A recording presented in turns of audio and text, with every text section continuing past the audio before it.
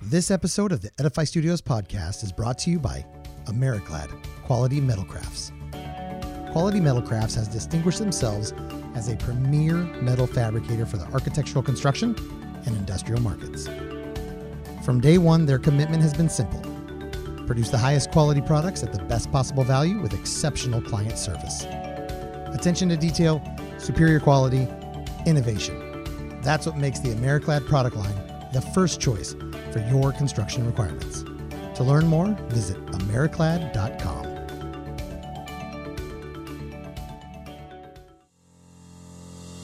Welcome to the Edify Studios podcast, discussing the shift of architectural concepts into actual solutions, disrupting the current status quo, and having a blast the whole time. Here are your hosts, Brad Glauser and Brad Walker.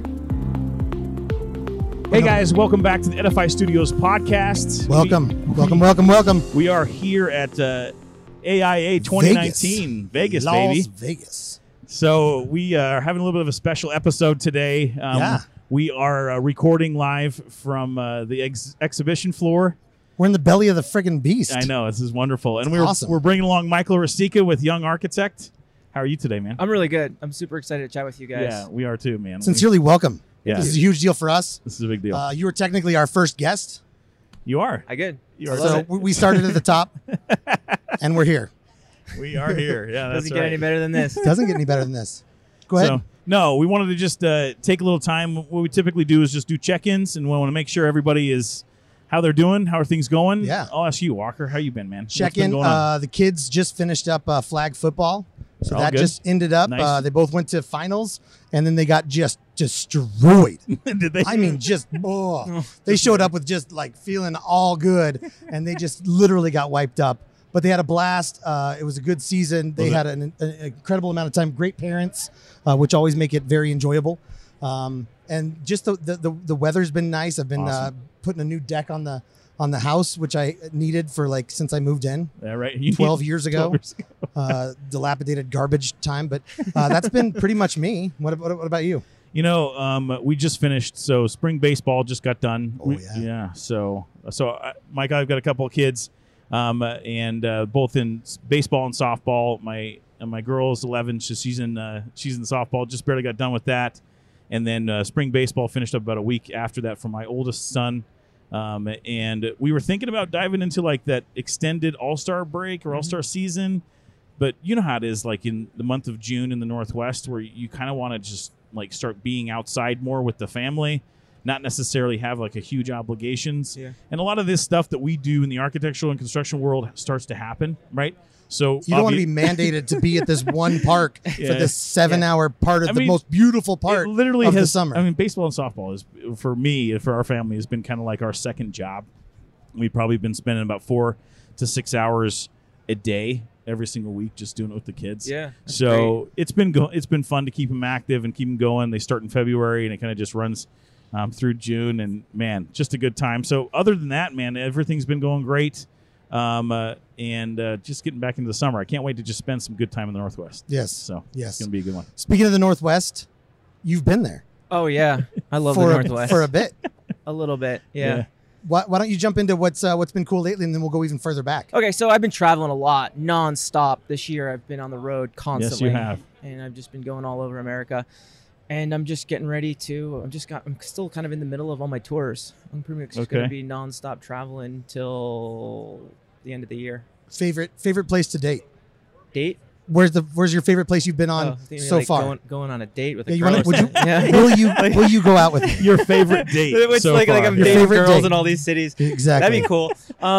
In different area codes. Yeah. You know where? Okay, so this is how a lot of people ask me this question. They say, "Where's the most exciting place?" And Sure. I do a lot of presentations. I think it's the places that I am most well received and where's the largest community. And it's, to be honest with you, it's been El Paso, Texas. Ooh. That's awesome. Dallas, Texas was really Okay. great. Birmingham, Alabama. Memphis has always been really nice to me. That's a place I got on the list. I've never been to Memphis. I spoke in Baltimore a couple like last week. And Baltimore's pretty great. Yeah, they've been. Baltimore's pretty great. It's been fun. So there's a lot of others that I can't think off the top of my head, but it's been generally speaking, it's been a lot of fun. I love America. I'm addicted to seeing what's going on all over the country. So you do a lot on Instagram, my man. And why don't you actually just give everybody kind of your Instagram handle and tell a little bit how to follow you, where to get a hold of you, and stuff like that. So Instagram, it's my handle's Young Architects PDX. Okay. And I got to spell it because it's not straightforward. It's Young YOUGN Architects ARCHITX PDX. Ooh, got it. Yeah. That's a little bit racy. I like it, actually. Yeah. It's very youthful. No, very good. young. It's good. It's very good. Let's jump way back in the Wayback Machine. Why don't you take us back to New York, where it all started? Yeah. So I grew up in New York, suburbs. That means Connecticut, Long Island, New Jersey. I went to high school in New Jersey. Okay. I was born in New York City, Queens. And I was a terrible student in school. Beautiful. I was awful. Same here. Academics. You got 3 horrible ones. Struggled. This is not going to be a great interview because all 3 of us are in the same boat. Yeah, I hated school as a kid. I was miserable. I was a special ed student. I couldn't pass a standardized test in reading and writing, which is ironic because now I write about a standardized test for architects. Well, but not to go on a different road for 30 seconds, but I think and I believe that there's a strong difference between school and education, and there's a big difference between school and somebody's ability to learn. Yeah, I agree. Because school did not treat me very well because I did not treat it very well. But at the same time, I am hungry to learn so much. Yeah. That was not an application. That was not an environment I was going to be rich inside of. I agree. So it sounds like you were kind of in the same boat. Same thing. I graduated high school and had no plans ever going to college. I was working in restaurants, making decent money, working $100 a night, whatever. Sure. And when I was 21 years old, I landed a job with an interior design company doing kitchen cabinets they did kitchen remodels. And they said, Mike, if you could learn how to use AutoCAD and draw these cabinet boxes for us, we'll give you this job as a draftsperson. So I taught myself how to use AutoCAD with a book. And I realized that I love to draw. I love to draw and think 3-dimensionally, which led me to start studying architectural drafting, which led me to discovering architecture and design, which led me, I went to architecture school in the Boston Architecture Center for 2 years. And then I moved back to New York and I finished my 5-year bachelor's degree at the New York Institute of Technology. Unbelievable. But it was, in architecture school was the first time I ever thrived academically because I realized in my formal, K through 12, I had all these skills that had never been tapped into. Right. It had never been tapped into until I got to architecture school, and then it just took off like a rocket, and I never looked back. Incredible. That's incredible. Like, so you took. So how I want to talk about like age here because I had a very, very similar experience. Like, what age were you when you actually got the cabinet? You said 20 years old. I was 21 years old when I saw drafting as I could make a living doing this, and it probably wasn't until I was 23, 24 I said, holy crap, no, I'm gonna God, holy let it go. shit, I could become an architect. Whoa, I could do. You this. are the young guy, and I just got with your saucy mouth. And so it was probably like 24, 25. That's interesting because that's when learning for me, or the education piece that Walker talks about, turned on for myself. Yeah. So I wasn't ready to learn until then. Yeah. Right. I I just wasn't going to be in a place mentally, whether I was doing it to myself and bucking that, I wasn't ready to learn until I was 22. Yeah. No, I think that it was very, very similar to me. So was it more of this? I'm interested in this, how you got invited to be like, hey, let's do this AutoCAD experience. Was it like that traditional yellow book, AutoCAD for Dummies? You dived into it and then said, okay, I can draw cabinets now. I like this thinking. Yeah, my mom helped me get the job. She kind of worked for an offshoot of that company and doing internet marketing or something like that. And she helped me get kind of land that position. And I've always been good around computers. That was another thing. My mom's a computer programmer, and I had been on the internet since I was 12 years old. Yeah. And that helps. Yeah, and I've always been really good with computers. And I was like, I don't know. I started messing around, and I was like, I could do this. This is works. fun. Interesting. Yeah. So took you to Boston. Okay, yeah. So Boston Architecture's got a great program. It's a work study program. I wasn't quite, I like that. My parents I like that idea. didn't want me to go into some fancy architecture program. They never thought I could do the work. They didn't want to pay all this money, and it was a work study program. That's super smart. So I worked 40 hours a week, and I went to school at night, and I hated it. I hated it. I hated the work stuff. But you thrive. You hated the work or the education? The work. I loved going to school at night, but the work was really tough during the day. I worked for a big firm. I was a part of the architecture machine. I was at the bottom of the totem pole, and they worked me really hard, and all I wanted to do was study architecture. And so I did that for 2 years, and I burned myself out. And I said, I want to go to school full time. I can do this. And so I put myself through architecture school. Good for you, man. And I spent $80,000 in student debt making it happen. So, and it was worth it. It was one of the best decisions I ever made. No, that's pretty impressive. I think from a discussion standpoint, the reason why I talk about age is because I think there's such a revitalization of when, like, I learned and I wanted to learn around the same time, and that's when I actually saw that the linear path of education that took me through reading and writing, or through books or something like do a study program and then you learn something and then you get quizzed on it. That path didn't work for me, but my mind thinks very three-dimensionally. So as I got introduced to construction, I got introduced to products. I came into this world through a similar experience with the construction world anyway, via a general contractor and then via a residential contractor, where then I learned a lot about purchasing, a lot about the design aspect, and a lot about the budget side of it. But there was so much to learn in the product category for it, and I kind of migrated that direction for it. And now to be kind of like in this manufacturer world and think in a product format three-dimensionally of how these transitions go to buildings and go into applications for facades and envelopes just really feeds the beast, I think, inside my brain. And I don't think that it's such a similar path, man. I really appreciate it, actually. I can totally identify with it. So that's great. But no, I mean, so now talk about a little bit of origin story beyond that. Yeah. And then how it took you to Portland, what you did there, and then how you discovered kind of where you're at now, man. I'd love to hear that origin story a little bit. Yeah. Great. So when I was in architecture school, I was living in Boston. Okay. I've always been a big cyclist, riding bikes. Okay. I did a short bike ride from Boston to New York City. Just a little guy. Just a short one. Yep. And while I was researching that bike ride, holy mackerel, I discovered there's these people cycling across America, coast to coast, and they're writing about it on the internet. And I obsessed about that for years and years. And when I was in my fourth year of architecture school, the student school was that me and my bike took a bus down from New York down to Virginia Beach, and I did a bike ride from Virginia all the way out to Costa, Oregon. Oh my God! It was like 80 days. Is that even legal? Oh yeah, it was an 80 days. I mean, that just seems like cruelty. What? No, it was amazing, man. But talk about seeing everything. Yeah, it was like from a vantage point that you just can't understand unless you've done something like that. 80 days. But to be immersed into it, not just like, I drove through Virginia once, or I was in the Wyoming sector for 18 minutes. To be there in the most legitimate and almost intimate way. Wow. It was amazing. That's got to be a life changer. It was the first time I got outside my little New York City, Boston bubble I lived in my whole life, and I met amazing people everywhere across the way. It was unbelievable. I'd never seen the middle of America. I'd never seen the Rocky Mountains or the Pacific Ocean. And by the time, it just changed my life, seeing America on a bicycle. And I was in my fourth year architecture school. I wrapped up that trip. I flew back to New York. I started working on my thesis project. And Which was? I did a building in Venice, Italy. Okay. Yeah. And my best friend came to me and he said, "Hey, man, you want to ride cross country again after school's over?" So I said, "Sure, why not?" And so I did a second ride from Bar Harbor, Maine, all the way out to Anacortes, Washington. No way. And then I rode from came down to Seattle, and I rode down to Portland. And I stayed in Portland after that trip was over for 10 years. Because you were so tired. Yeah. You couldn't go anywhere else. You're like, I'm just here. So Portland's that. This is the space I'm in now. Yeah, Portland was the vortex. Yeah. So you did a lower half and then almost an upper half. I did a middle half, and then I did the upper. And then in 2016, I did the middle trail again. I rode the trail I rode in 2005. So I've ridden cross country 3 times, yeah. Yeah, I remember you talking about it. That is so impressive. I think I saw some conversations back and forth on Instagram that you were saying, I've done it 3 times. I thought it was twice though, but now it reminds me. You say he's making up the third one? No, and apparently he did upper, lower, and middle. I get it, man. So the first one though, solo, right? Solo, all by myself. Completely solo. Yeah.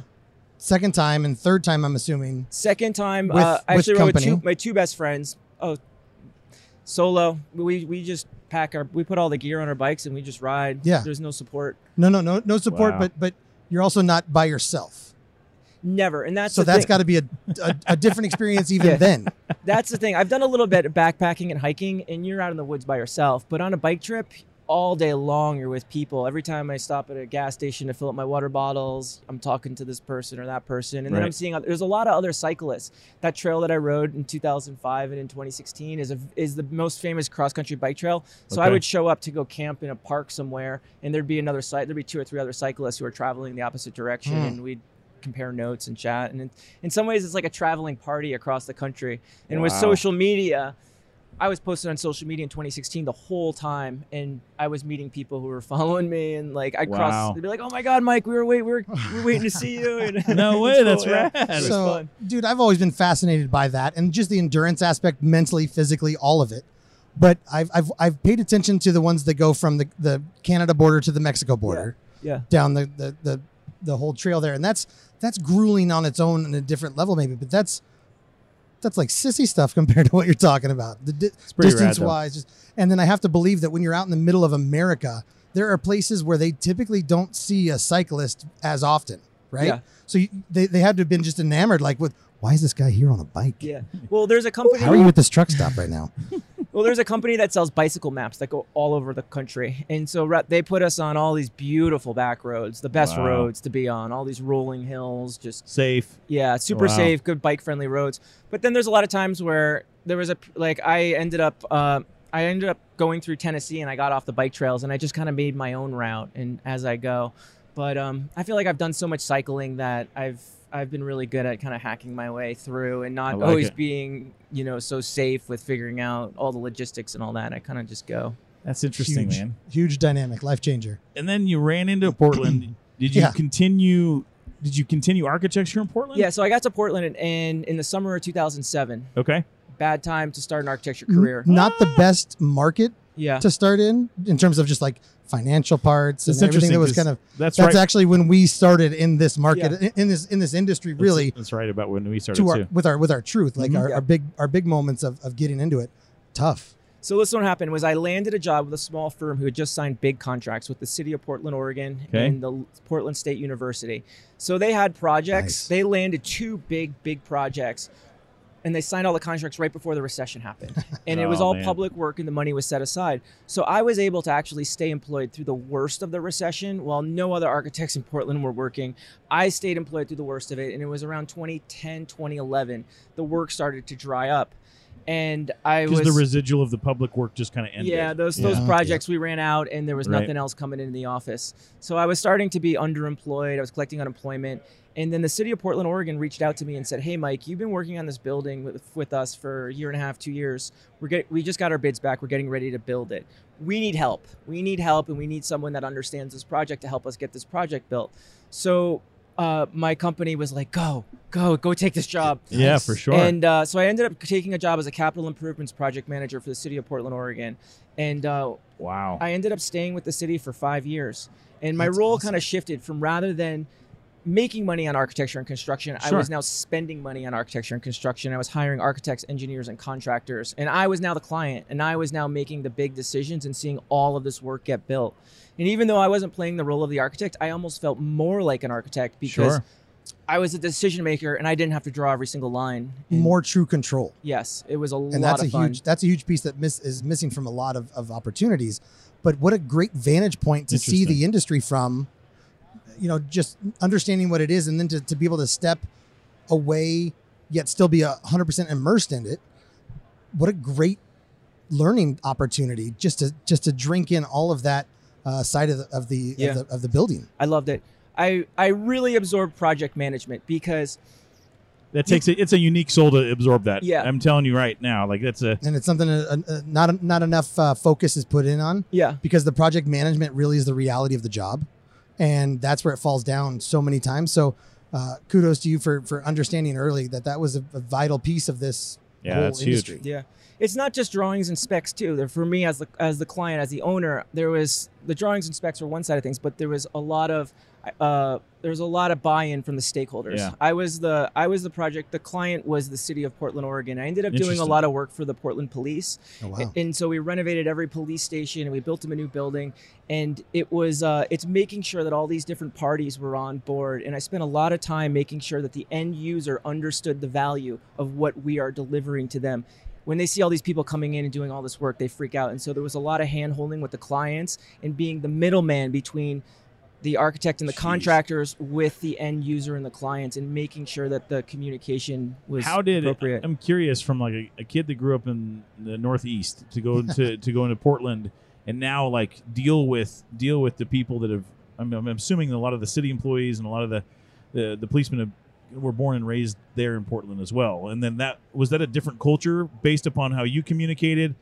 I mean, from just being from the Northwest or Northeast to the Northwest, or was there any issues there? Yeah, when I first moved to Portland, I had a really hard time socially. It's a different dynamic. It is an inverse dynamic. I'm very New York, and it took me a while to get up to speed with how social dynamics work in the Northwest. Yeah, absolutely. But after being there for a while, I figured it out. Okay. And then I started to realize too, my very direct approach sometimes works sparingly when I need it to. And I think that helped me as a project manager, is when I need to be direct and just say what no one else will say. It helped me. Having the ability to use awesome. that, but also sheath it when you need is massively important. Sheath it most of the time. Well, and you have to be like, make a move, right? Yeah. Like, you have to give it a little it's show. wildly important, because you're right. The Pacific Northwest, in contrast to almost everywhere that I've been, is wildly passive aggressive, wildly timid, and very much like they want to skirt around everything. Versus, Michael, that was dumb. That was a dumb idea, and I'd appreciate it if you wouldn't do that again, right? Right. Like, I've been in meetings with super East Coast architects who've said that to me, and in the moment you're like, okay, because and then it's done, it's over, right? It's all through. Other architects in the Pacific Northwest, not so much. Yeah. Well, you get the skirt around kind of, I just don't. I'll think about it and I'll send you an email. No, and for us, cool. We were last week. I think we were in an architect's appointment, and we were going through a historical retrofit on about 3 different projects that were 3 different buildings that were all supposed to come together in one development. And the head architect, so he's the principal of the firm. Oh, yeah. He leans over to us. He's like, "So Edify Studios. So what do you guys do, or how can you guys help us get where we need to? Like, tell us about it." And so Walker speaks up immediately. I go, look, we typically walk into architects' offices and pee on their hopes and dreams and tell them what won't work. And sometimes they enjoy it, and oftentimes they maybe do or maybe don't. We don't ever know, actually. But we just try to cut to the chase of, that's not constructible. Yeah. Or it is constructible, but that's going to be all your money. Yeah. Here's another way. So for us, it's walking in and just saying, hey, here's all the bad stuff to a certain degree, right? Like, maybe you know all of it, but that's what I'm going to point to first. Cool. And then you can go and pick the sacred cow from this, and it's got to have that. But that's a lot of times what we do. And some architects know exactly how to take that, and some don't want to live in that world at all. Yeah, they don't. Yeah. No, so working for the city, getting into that, doing the capital improvements project manager, but coming from this perspective of architecture and construction is pretty unique. So then, how was it kind of tailing off on that and then getting into young architect? I'm assuming that's the transition point? Yeah, so what happened for me, it kind of started through the licensing. Okay. I worked in architecture offices, a variety of architecture offices, as I was a student, and I probably graduated with about 3 or 4 years experience. And I moved to Portland, and I got a job with the firm.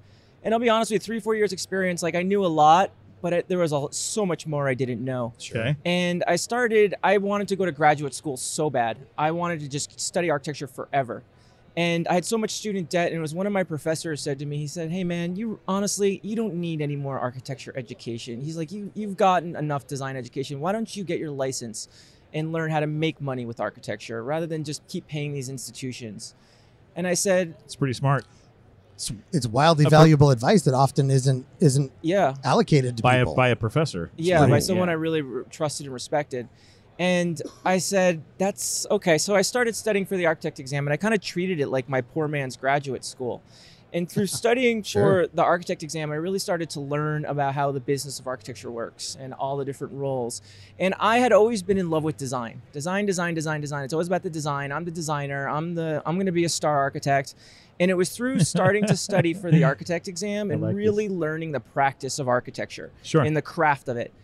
I some ways shifted my focus. The design stuff was cool, but I started to fall in love with the practice and the craft and the art of executing buildings and getting things done. Right. And I really embraced the architect exam. So I got halfway through my exams when I was at the firm. The recession hit. I was unemployed. I had to take a year and a half off in the middle. I got back to this. I started working at the city and I started to wrap up my exams. And by the time I was done with my exams, I was burned out. I was working full time. There was a lot going on. And I was in some ways really frustrated and a little bit disgusted with the profession of architecture, because when I started this process many years prior, I was led to believe architect exam's easy. What's the big deal? Everyone's just passing these exams in 6 months. You just show up and take the test, and what's the big deal?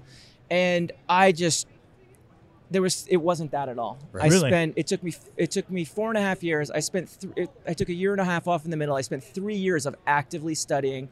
I probably spent more than 2,000 hours studying to pass the architect exam. I failed 4 tests along the way. By the time I had my piece of paper and I could say I am now a licensed architect, I was the only person I knew that actually completed the process. I met hundreds of people along the way who said, I'm going to become a licensed architect.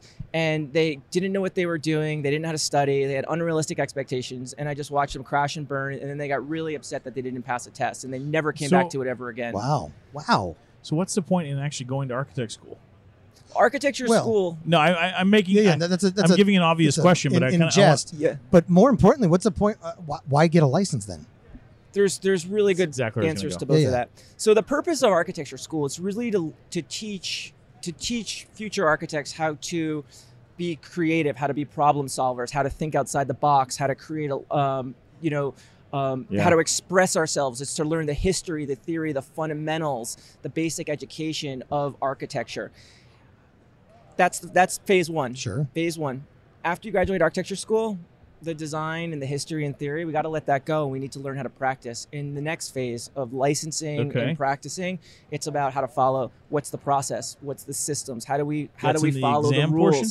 Yeah, how do we deal with clients and budgets and schedules and put documents together and build, pull permits? And we need to learn the fundamentals and the history and the art and the poetry of what architecture school is before we start getting into making buildings. Is that to motivate the understanding of what architecture really is? I mean, we got to graduate. It's like we got to graduate high school before we go to college, and get all those other things. That's fair. It's a starting point. Yeah. But right now there's this huge movement where like people are saying we gotta be using architecture school to be training practicing licensed architects, and I say no, we gotta learn the fundamentals and basics of what the poetry of architecture and like what design is and how do we express ourselves before we start making specifications and pulling permits and dealing with budgets and all that. It's it's a long process. It is a long process. Well, and I don't mean to kind of like be in jest about it, but I think it's really important to kind of understand the two different modes of it, because I love architecture. Like I think the buildings that we build actually shape the cultures that we live in, right? Yeah. And as a result, they actually just the lasting generations that then completely just shape generation after generation because of these beautiful structures we get to do with. So the poetry is obviously there. But the reality of actually like going to school, getting the degrees, and then actually applying that degree to a license is what I've noticed from what you're saying is completely separate. Yes, it is. And then academia is not the place to learn how to practice architecture. It's the place to learn what architecture is. And it's after we graduate, we got the basic education done. Right. The next phase of the architect is to now go get a job at an office and start learning how to put buildings That's together. Fascinating. And how to study. Yeah, and how to study. That's fascinating because I cut you off and I don't apologize for it. I don't. I think that a lot of people get caught in the fact that you're saying it backwards. In my small mind, I think everybody thinks that the schooling is where you should go, but I think you're 100% right. I think that they should learn all of the basic elements of what it is, the fundamental, this is why, this is who, this is the whole general process. But even outside of that, there are, I believe, too many variables even within the word architect. Yeah. There are too many directions that you go to go, let's all just try to crap out all of those pieces into chewable bites that you can consume so that you get 20% of 1% of your job later on, right? Like, to me, focus on 100% of the core basic and then let them go into the world once they've settled into this firm or that firm, because they're not all created equal, architecture firms. They're varying sizes, scales, scopes, interior, exterior, landscape. Like, the term architect is like saying engineer these days. It feels like. So that's where they get the education, right? The real education of understanding how to put the pieces together is within the firm. Applied. Is on the job. There's the academic classroom education, which is architecture school, and then on the job experience. In the way our system is set up, I mean, you have to have the degree, you have to work under a licensed architect for 3,740 hours, and then you have to pass these 6 exams. But he said on that is that after he got done with it, 4.5 years. Oh, I was in college for 7.5 years. I got a 5-year degree. Yeah, 3 colleges. Yeah. Okay. And I got good grades the whole time. But the application part of doing the testing and actually getting into that like license, you were the only one that went through that that you knew of a lot of people. Go back to that comment. Classmates, people in other offices, people I knew. Unbelievable. I watched hundreds of people tell me they were going to become a licensed architect. Have no idea, have unrealistic expectations, and very few people, no one. I was the only person I knew that actually got to that finish line. So what year was that when you got to the finish line and then realizing? It was the beginning of 2014. And after I was done, and as I started to see the light at the end of the tunnel of my wrapping up my exams, I said, I need something creative to work on. There's nothing creative about studying for the architect exam. It's all about following rules, not taking risks, and being safe. And so I'm a highly creative person, and I like to put stuff out there. So I said, I'm going to start a blog for the next generation of architects and start talking about this process of becoming a licensed architect from a human point of view.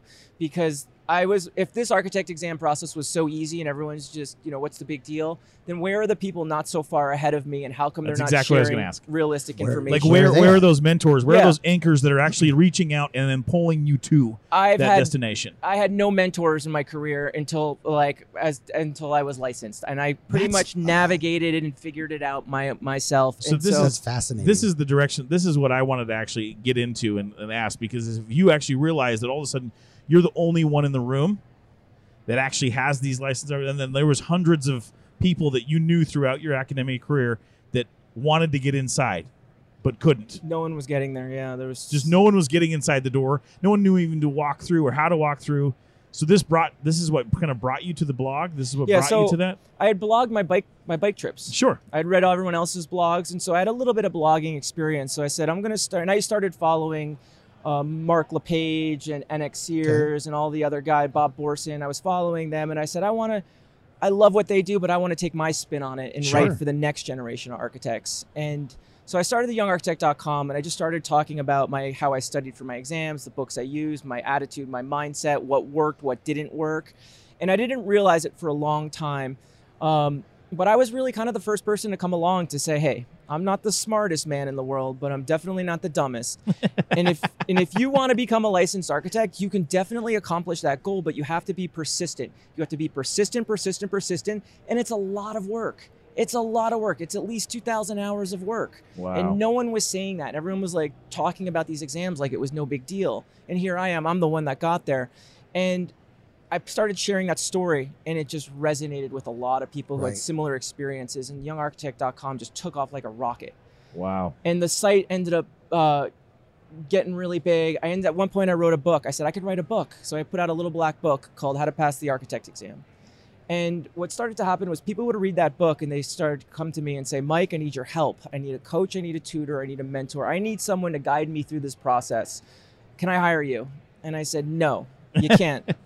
Because the problem with the architect exam is everything about the architect's education, how we go through, we're always in a group of people, we're working on the same project, there's a schedule and the deadlines. In the office, it's a collaboration. We're not isolated, we're not an island, we're not practicing in a vacuum. There's the island of one, my man. The island of one. Yeah. And so until we get to the architect exam, which is a self-guided process with no deadlines, and I said, I don't want to work with people one-on-one. And as more and more people kept asking, I said, you know what, let's treat the architect exam like a design studio. The same way we went through design studio and architecture school, I'll tell you guys what to go do. Sure. But let's come back together once a week and see what we can learn from each other. Interesting. And so I created this program in 2015 called the AIA Boot Camp that helps people get started with their exams. I say, I'm going to hold your hand and show you how I study for the architect exam. And it's not like a college class. I'm not the professor. I don't get up there and do all the work. Right. I said, you're going to do all the work, but I'll show you and I'll navigate you through this process. And so I launched this program back in September of 2015, and it's just blown up. So just describe a little bit of that model for young architect. I would like to kind of hear that, because that's very interesting to me that you're saying, okay, no, I'm not going to be your mentor. No, I'm not going to be your coach. No, you can't hire me.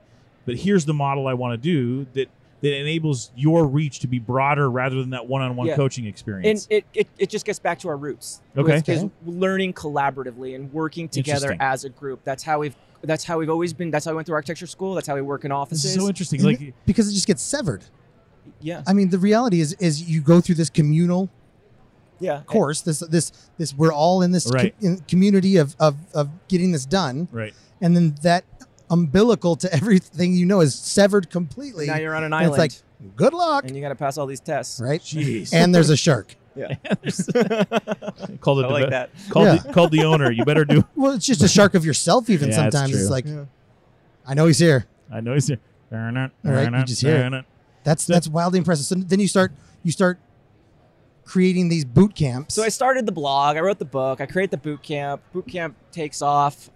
We ended up we're creating study materials to help people pass these exams. We sell those online. So ebook type of stuff or videos. We have video packages. We Okay. sell it at a one-time fee at a very low, affordable rate. There's been tell us what it's about. I'd love to hear it. I mean, there's been a lot of controversy because I don't know. Some of the prep providers charge outrageous fees. They see this as an opportunity to price gouge all these unlicensed architects, and so I've gotten so frustrated watching this happen to my community. I've watched you got frustrated, to tell you the truth. I've watched on Instagram just absolutely be like, "This is True. a fucking joke." Yeah, and like literally just. And so out of frustration, and then I look at what I see what they're putting out and what they're charging, and I say, "Are you kidding me? I could do such a better job." So I just started doing a better job. Good for you, and man. Creating a better product, twice the content, twice the value, at a quarter of the price of what they're charging. And the goal has been to just help as many people as I can. I have so we got that. We have a Facebook group for the architect exam that has 6,500 people in it, and they're just going. It goes nonstop all day long. It's become a super powerful community for a lot of people. I'm traveling. I'm doing a lot of public speaking. I'm traveling around America, talking in different chapters. So is that what fueled you? Like, obviously, set up the model, and then all of a sudden you realized, like, okay, going back to the cycling nomad days, like, I gotta do this now in a different format to actually now go to chapter by chapter by chapter, right? Is that what's been happening? It was about 2014, 2015. I started to realize that this could actually be something. And I was really kind of overwhelmed by all the success that was happening around young architects. And I ended up hiring an amazing business coach to help me make sense of it all. Yeah, I listened to the podcast on that one. That was a great podcast. Yeah, I hired this amazing business coach to help me figure out how can I take my little passion project and turn it into a business. Cool. And we worked together, and it was around September of 2015. I walked away from my comfortable government job with excellent health benefits to pursue young architect full-time. Sounds familiar. We jumped into the same dark water. Yeah. Just because you had to. We did the same similar strategy of, you know what? Look, I'm so sick of talking about it and complaining about it. We just have to go do it. Yeah. That's what we did. And it's the same path for you. And then the same thing of good, steady jobs, making fair money with a safety net and a security blanket, like a whoopee, keeping you warm at night. And then you're just like, nope, jump in the dark water. No, it is. Hope it works. Yeah, I know. Hope it works. But it worked. No, it worked because you made it work. Yeah. Right? You put the work in, you did the time, you did the effort, and you knew that the strategy was already good.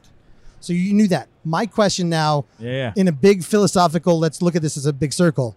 Does any of this happen if you don't take that ride? No, not at all. Because what I've been listening to on this couch, which is the trust tree, is I hear this individual who had a pivotal shift in their everything, when you took that first ride.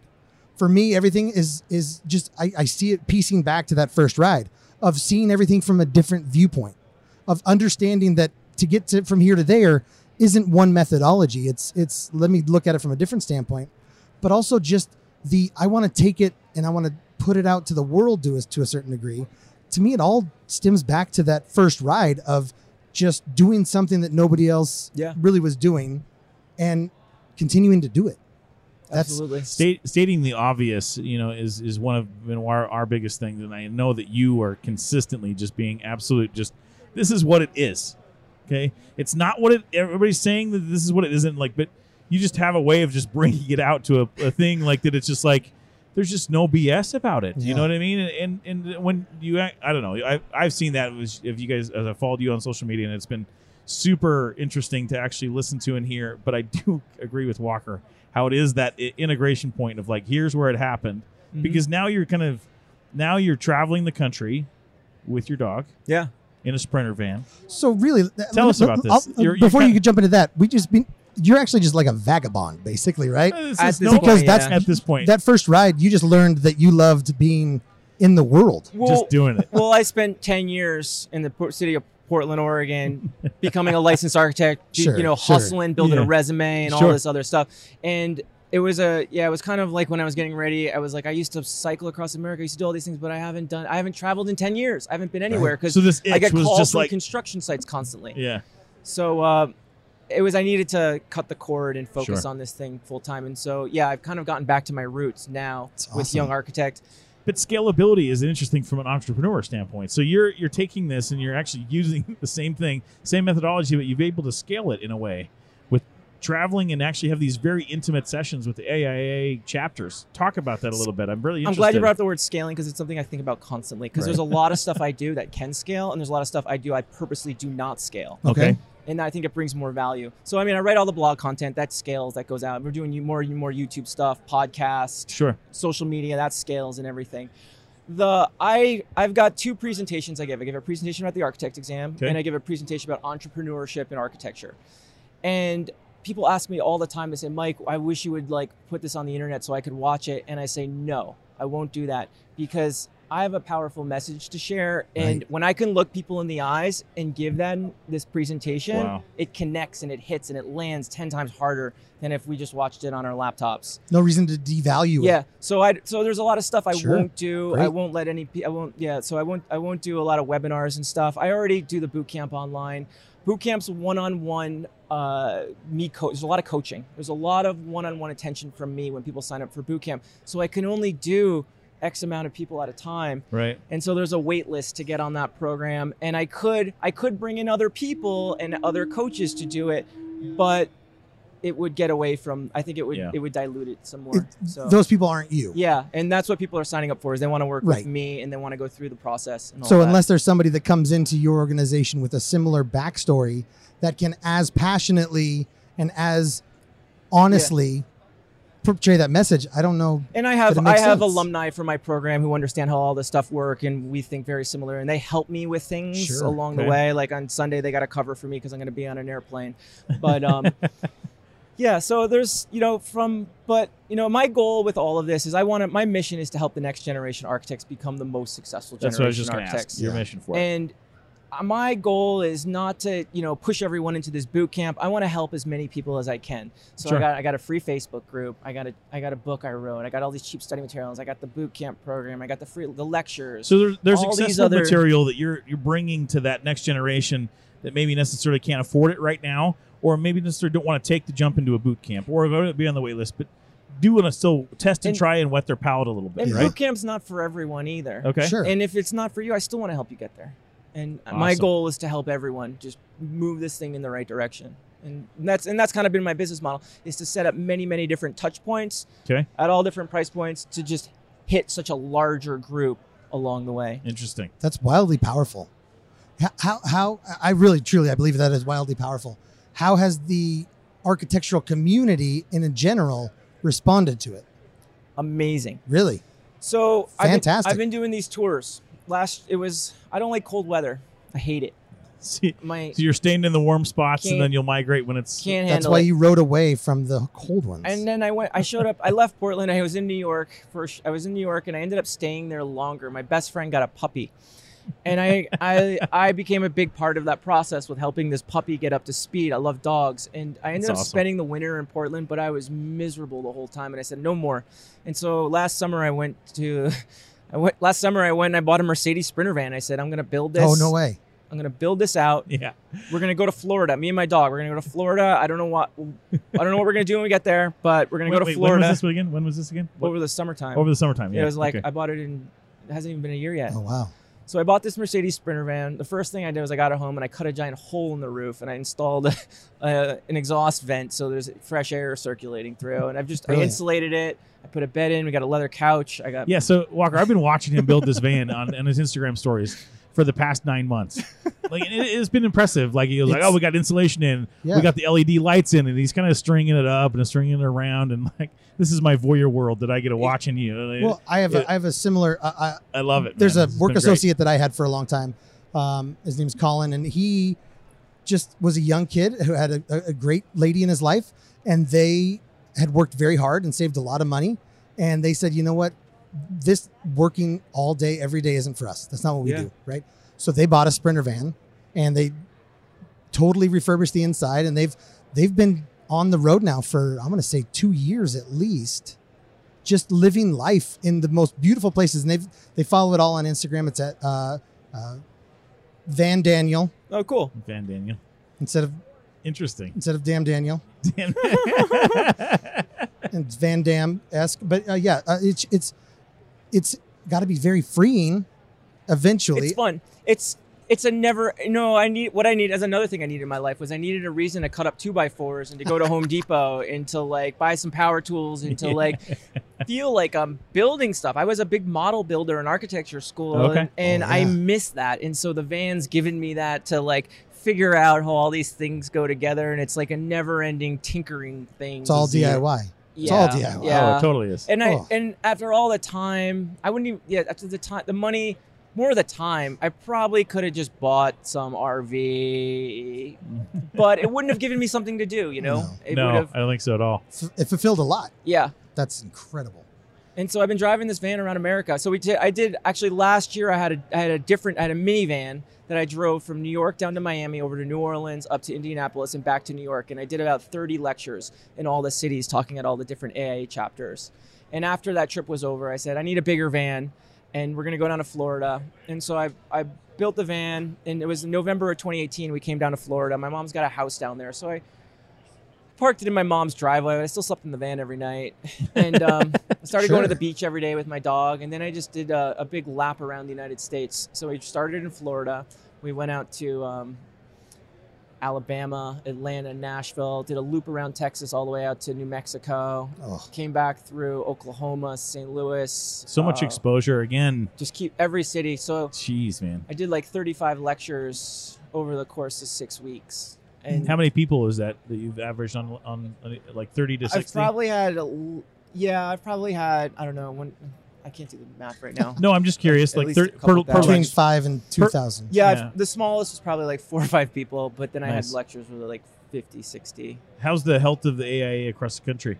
Amazing. Is it? Unbelievable. It's beautiful. It's what I see happening across America is all these AIA chapters are concerned and they're very passionate and they're saying, Mike, we want this profession to succeed. We're aligned with your mission. What can we do? How can we help? Wow, that's and they cool. bring me in. And I give my presentation. And a big part of what I talk about with the architect exam is not to just look at this as if it's some test or if it's some hurdle. And I say, let's focus on using these exams as an opportunity for personal and professional development to become more successful architects. Rather than just trying to pass a silly exam, we need this knowledge. We need this information to help us in the next chapter of our careers as licensed architects. So let's learn it and let's learn it at its core and let's get good at it. And, if this is what we need to pass the architect exam, we're going to set our sights up here because we're going to be focusing on having successful careers. And that's the message I've been kind of carrying around America. It's such a different perspective rather than the academic or license world in getting through just getting through the license in order to be licensed, right? Sure. You're actually using the platform of becoming licensed is actually like trajectories in a completely different spot rather than just basically A plus B equals C. Yeah.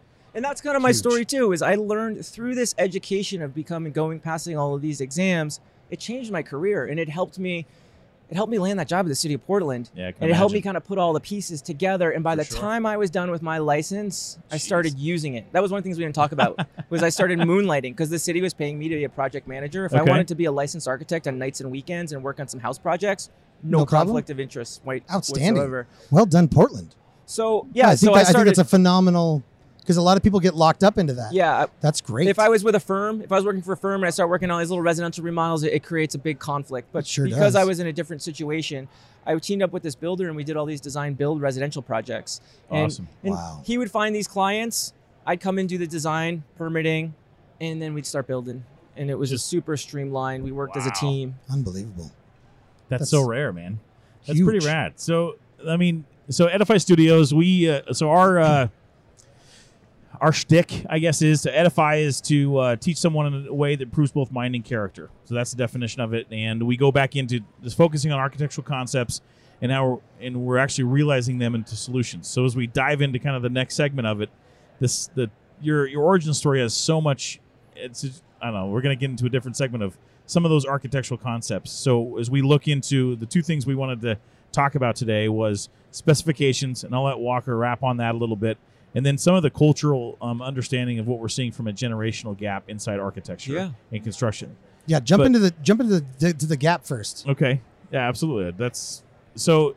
As you have seen through the different chapters in AIA, and one of my big things is I think because I came into this architectural construction world in that same time frame as 2007, 8, 9, and got into a place where I just stuck around.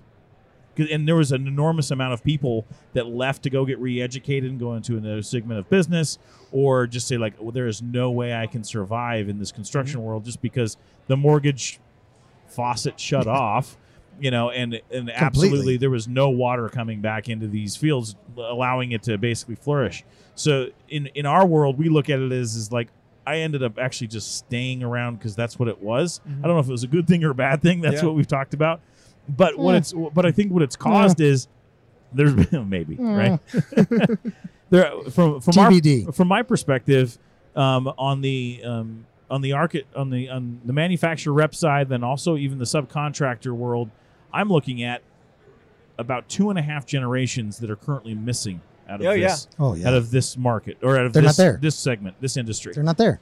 And everybody's asking about like, well, what's going to happen with the market? Is it going to plateau, or are we going to see this massive shift again, a reset? Are we in a bubble? Yada, yada, yada. I want to actually go back into a little bit more of a subculture of just calling it out as I see it. Michael, there is in about 6 to 7 years when the attrition happens within this market, and you see the 100% of the gray hair, blue hair people that are walking around, even this expo that we're going in now, those people will not be here. Yeah. Will not. So the demand of the value that we're starting with is this generation in like the 20s, 30s, and 40s. Like that generation is just like scraping by. Like who is actually here? We're like, there's 3 of us in this right now. Are they out there? Right. And I think there's more of a concern of like, is there none of a reset of like, is the market going to correct itself? Are we going to see this keep appreciating over and over again? But where are the people? In some ways, that's a little hard for me to hear because I feel like I surround myself with all of these amazingly brilliant people who are of the next generation, who are working towards taking over and who are going to be the next generation of practicing architects. Yes. There's a huge, and I have somewhat of a jaded view. That's my community. Sure. Those are my people. But I think it's going to happen. Things are changing. Things are different. For sure. Right. And, and that was one of the things that when I went through is I really questioned. I said, how come there's not mentorship? How come no one's talking about these exams from a realistic point of view? Right. And how come the architecture community is not trying to help create more licensed architects? One of the big shifts I see, one of the big shifts I see happening with the next generation of architects, and is rather than everyone being so isolated and focusing on themselves and themselves getting ahead, right. I see the next generation architects actually mentoring each other horizontally and not always looking up from, not always looking up from the older generation to help figure out how to get these things done. Not from a hierarchical standpoint. Yeah. And so I see a lot of people collectively working together, really focusing on having better careers and stuff. And so, yeah, I think generationally changed, things are going to be awkward for a little while, but I don't think that we're going to be at a shortage of architects at all. And I need to applaud NCARB as well. They've made a lot of changes. When I failed an exam, I had to wait 6 months before I could retake it. Oh my God. 6 months. I would work so hard to study for one of these tests. I wouldn't pass, and now I got to wait 6 months before I could retake it again. So it's like, what am I going to do? Is that because they had some backlog where they had too many people booked? They didn't have enough tests, so they can Okay, so they got rid of that. They turned it into 60 days, and they made a lot of changes to the licensing process that were very enable positive. It to go quicker. Yeah, and they didn't make it easier, but they removed a couple of barriers that were blocking a lot of people.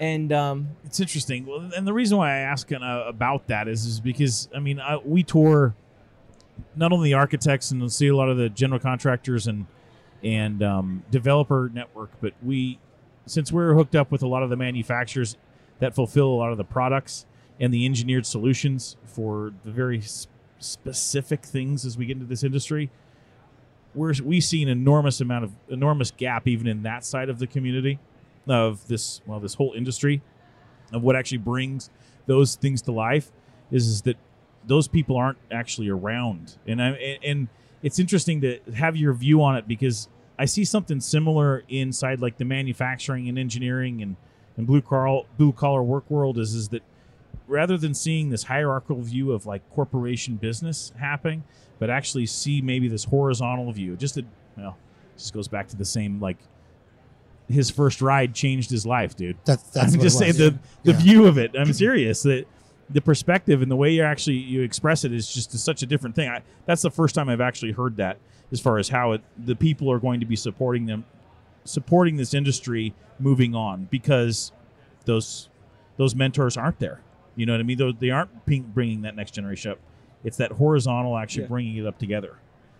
It's that goes back to what immediately comes to mind is the raising tide raises all boats, or the rising tide. Rising tide raises all boats. All boats go up. Anyway, I screwed that one up big time. Wade. But anyway, but no, but I think it's a huge deal as it goes forward. I think we're in a different world as we come back into that segment of it. That's the reason why I wanted to ask you about it. But let's toss it over to you, Walker. I thought about it while you were talking because I was bored with what you're saying.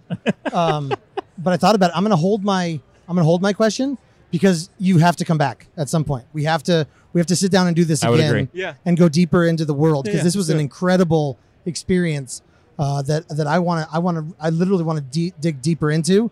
And I think that there's more to offer out there. So I'm going to table it. No, I agree. That would be good. 100% table it. Mike, this has been wonderful. I think is wait. Can we do an edit right here real quick? Yeah, absolutely. One of the things I wanted to talk about with you guys too. Yeah.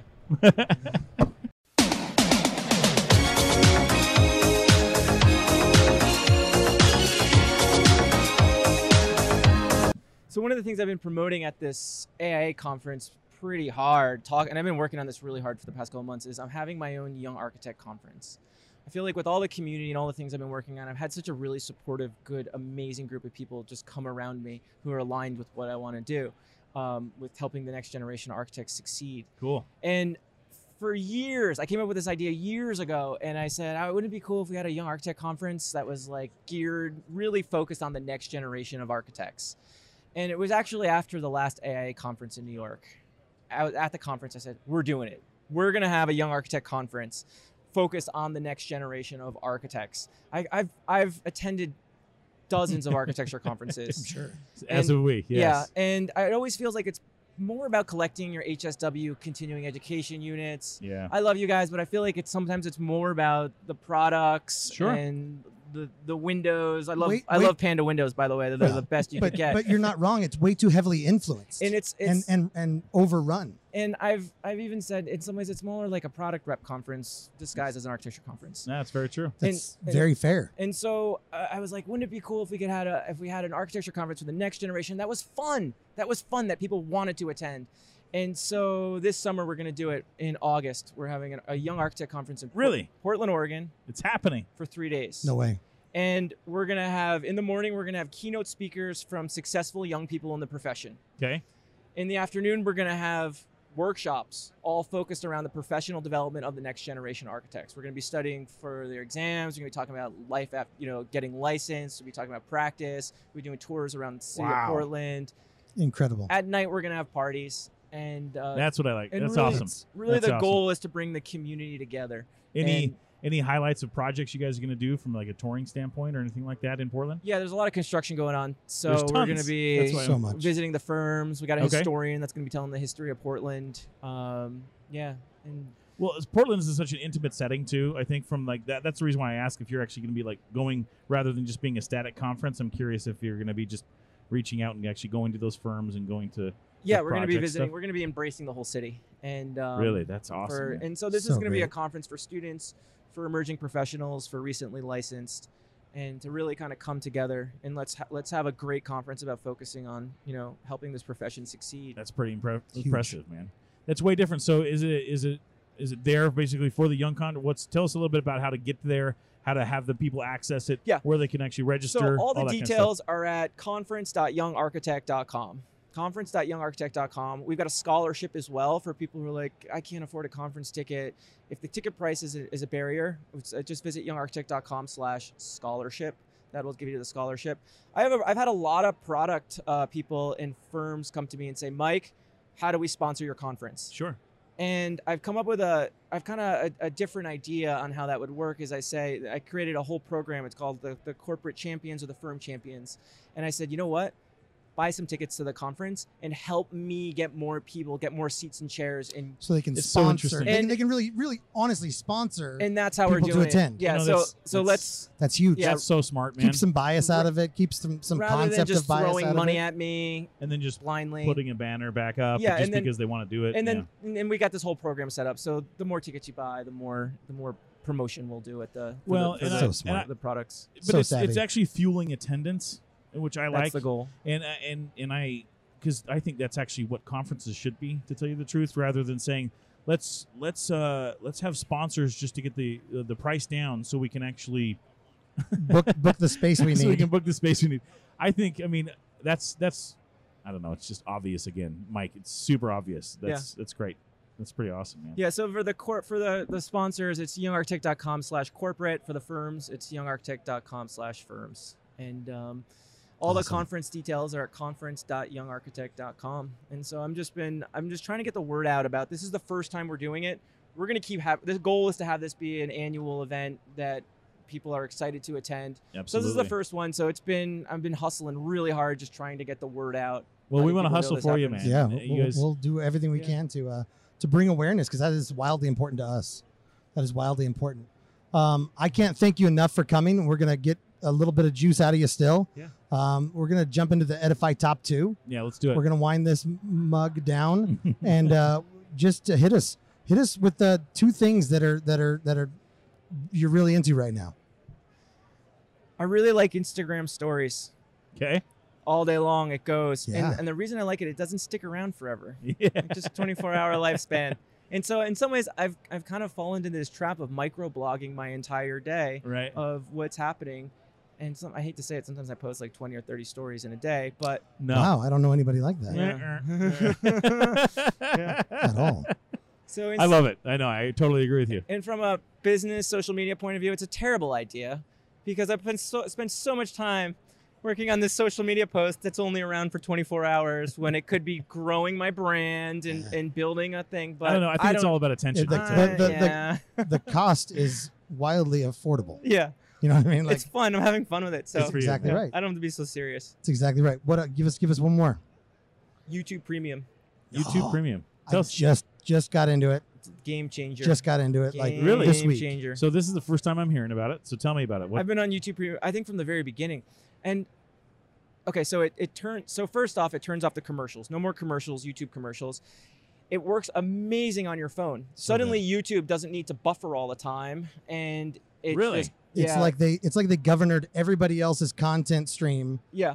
And now you're a priority. They've opened up the throttle for you. You're a priority on the YouTube. So watching videos is no longer a hassle. And you can, and what I do a lot of times is it's like an hour. It's like, I don't know, I would watch like Joe Rogan. I'd start the video. I turn my phone off, stick it in my pocket, and I could still listen, where you can't do that when you don't have the premium. Yeah. And it's only what, $15 a month? Whatever it is, it's worth the I don't have to see 20 to 30 seconds of Geico every 8 minutes or whatever. I'll pay you not to see advertising. Just from the value of it. Like, I get it. That's how they make money. I'll pay you so that we can get rid of that. So that's pretty impressive, though. Interesting. It's even got a slightly different look. I've noticed it's a little darker. It's just a little more pronounced. That's a good call. And so that's allowed me to connect with a lot of content creators in a lot of different realms. I don't watch TV, I don't watch movies, but I spend a lot of time on YouTube. Sure. Looking at things. YouTube is wildly undervalued by so many people. Like, even when you tell somebody who's like, we're thinking about putting an educational series on YouTube, they're like, that's cute. Yeah. And I'm like, where do you learn 90% of what you do? I had to fix my washer the other day. And How'd you do it? I had to actually, it was like, how do I change this filter? YouTube. Yeah. Thanks to six guys who've taken the time to record them doing it. I never knew where my washer was. We talked to somebody the other day who was like, that's nonsense. Well, how do you learn your stuff? What do you mean? Have you had to do anything lately, like change the battery in your lawnmower? He goes, actually, I did just change the blade on my lawnmower. How'd you figure it out? Oh, YouTube. Yeah, I just Googled it and just YouTube it. Wild. Interesting. Cool, man. So what about you? Edify top 2 for you, my man. My Edify top 2, it's been just a wild couple of weeks, but I want to say that people not screaming about Game of Thrones. Yeah. Just because, like, it's a great show, everything that it's good. over. Well, just that people were angry, or people were. It became this thing at the end where everybody was just like opinioned, and I'm just like, I don't know. Is it? To me, it was a great show that ended how it should have ended, but just to not see it flooded everywhere, I'm kind of okay with. Good for you. Like, everybody's been mad, so mad about it. Are they going to have a spin-off show? Arya? I think he tried to predict it. He actually said. I said it would have been Arya and the Hound, but the Hound died. But that's fine. Spoiler alert! I'll bleep that out. I'll put some bleeps in that editing. Also, they all die eventually. And then I guess my second thing would be that we had a neighbor who was moving, and she didn't want to move this thing that she's had for her kids. And it's this pretty heavy duty electric motorcycle. Okay. Oh. And I have two boys and a long 100-yard driveway of just gravel. And so she's like, hey, do you want this? And I'm like, oh, are you kidding me? So I went and picked it up, and it was super beefy. And I rode it. So awesome. You can take a look. But just to see the kids, I have a 9-year-old and a 12-year-old boy, and just to see them zoom and have that freedom that they've never. I mean, a bike is one thing, but this is just to see that freedom on their faces is just awesome. It's been overwhelming. So super good on that. Those are my two. Cool. So Edify top 2 for me, I'll stay kind of in the family mode. So my 13, almost 14-year-old boy is actually getting into guitar lessons. So and his guitar teacher is trying to teach him the riffs and stuff like that, just kind of getting him into it beyond chords, and he's starting to like get into some so what he's calling old school music, right? This is crazy. Which I have to believe is what, like Nickelback? Red Hot Chili Peppers. Oh, okay. Yeah. So his YouTube playlist and his Amazon Music playlists are changing now. So now it's like Under the bridge downtown. Exactly. So he's starting to listen to the same stuff that I listen to, but it's also getting me back into guitar. So I learned guitar when I was about that same age, and now we're like going to guitar stores. We're actually like looking into it. So understanding what a Les Paul is, and telling me what Gibson is, and like all the different brands and going through it, and it's just been actually pretty fun to get in. So top 2 is like reintroducing myself through music, through my boy. That's great. Super awesome. And then I got to dive back into coffee. Oh. Okay, I know you're bored about this shit. So at the end of the day, so I roast coffee on the weekends. I kind of got into the whole bulletproof coffee thing and did all that stuff. But then I realized through it, I would rather actually roast my own and have it super fresh, and just barely switched my roasting technique up based upon the origin of the bean. So as a result, you actually have highland and lowland coffee depending on where it's grown. And I've been kind of messing inside the Ethiopian ones, the high elevation, and then going into and kind of been going between Ethiopian beans and Guatemala beans. But this Ethiopian bean that I did, I switched my method up by reducing a lot of the temperature and then extending the roast back out. And it brought so much more flavor back into it. I'll have to send you some, man. Yeah. Are you a coffee drinker? Yeah. Yes? Oh. Hey, I used to brew beer, which I think is You did? kind of like It's very super nerd. It's super nerdy. Yeah. It's so much more than people give it credit for. Oh, yeah. Like listening to him drone on and on. But at the same time, it's wildly cool to see somebody understand the benefits of taking that bean and doing it to its fullest. When you can't just take hops and boil them in water and add some barley and malt and hope it works, right? Yeah. Like there is a very specific how long, which hop, how am I trying to get the citrus out of this? How am I trying, right? Yeah, and what I like too is it's giving them something to do. Oh, and to figure out, dude. and like, so just like your DIY in the van world, like you can actually zero in on how this is going to work, and you can put the wood decking in or whatever. For me, like to go into that and be like, okay, I got to study up on the origin of this bean. Where was it from? What is the farm? Is it actually, how does it work? And then, okay, great. 3,500 feet. I understand what it's going to be from a temperature standpoint. So I have to hold it at that temperature for at least 7.5 minutes in order to bring it back down again. It's stuff like that I'm just kind of going back into. It allows me to kind of have that therapeutic moment. So anyway, it's been super great. So anyway, Mike, thank you so much for joining us on the Edify Studios podcast. This has been very, very fun for us. Our inaugural interview. First guest, stealing all your time. Yeah, thank you. Appreciate you going through all of the whole story journey, for us. The whole journey. What a wild journey, and just to see that you've taken it to a standpoint of being able to position yourself to help so many people who don't have any idea of how to get it done because there isn't something set to do it. So, just to not only be doing it for yourself, but to be adding so much value to something that you really are passionate about already. So, deal. Well, huge. Give us, Young Architect, all your stuff, how to get a hold of this one more time, and then we'll just kind of tie it off from there, my man. Visit youngarchitect.com. Okay. Youngarchitect.com. Find me on LinkedIn, Michael Riscica, Riscica. Instagram, Young Architects, PDX. And it's all there. It's pretty simple. Conference.youngarchitect.com. Everything points back to Young Architect. We'll push some more information on that as well. Awesome. Well, hey, thank you. Appreciate it for working it out today. Join us on the Edify Studios podcast next time. We're going to bring you some more podcast interviews here shortly here at AIA 2019. Thank you guys so much for joining us. And we're out. See you guys. Take care. Adios, amigo. Thanks for listening to the Edify Studios podcast with hosts Brad Glauser and Brad Walker. To learn more about Edify Studios, visit www.edify-studios.com. That's www.edify-studios.com.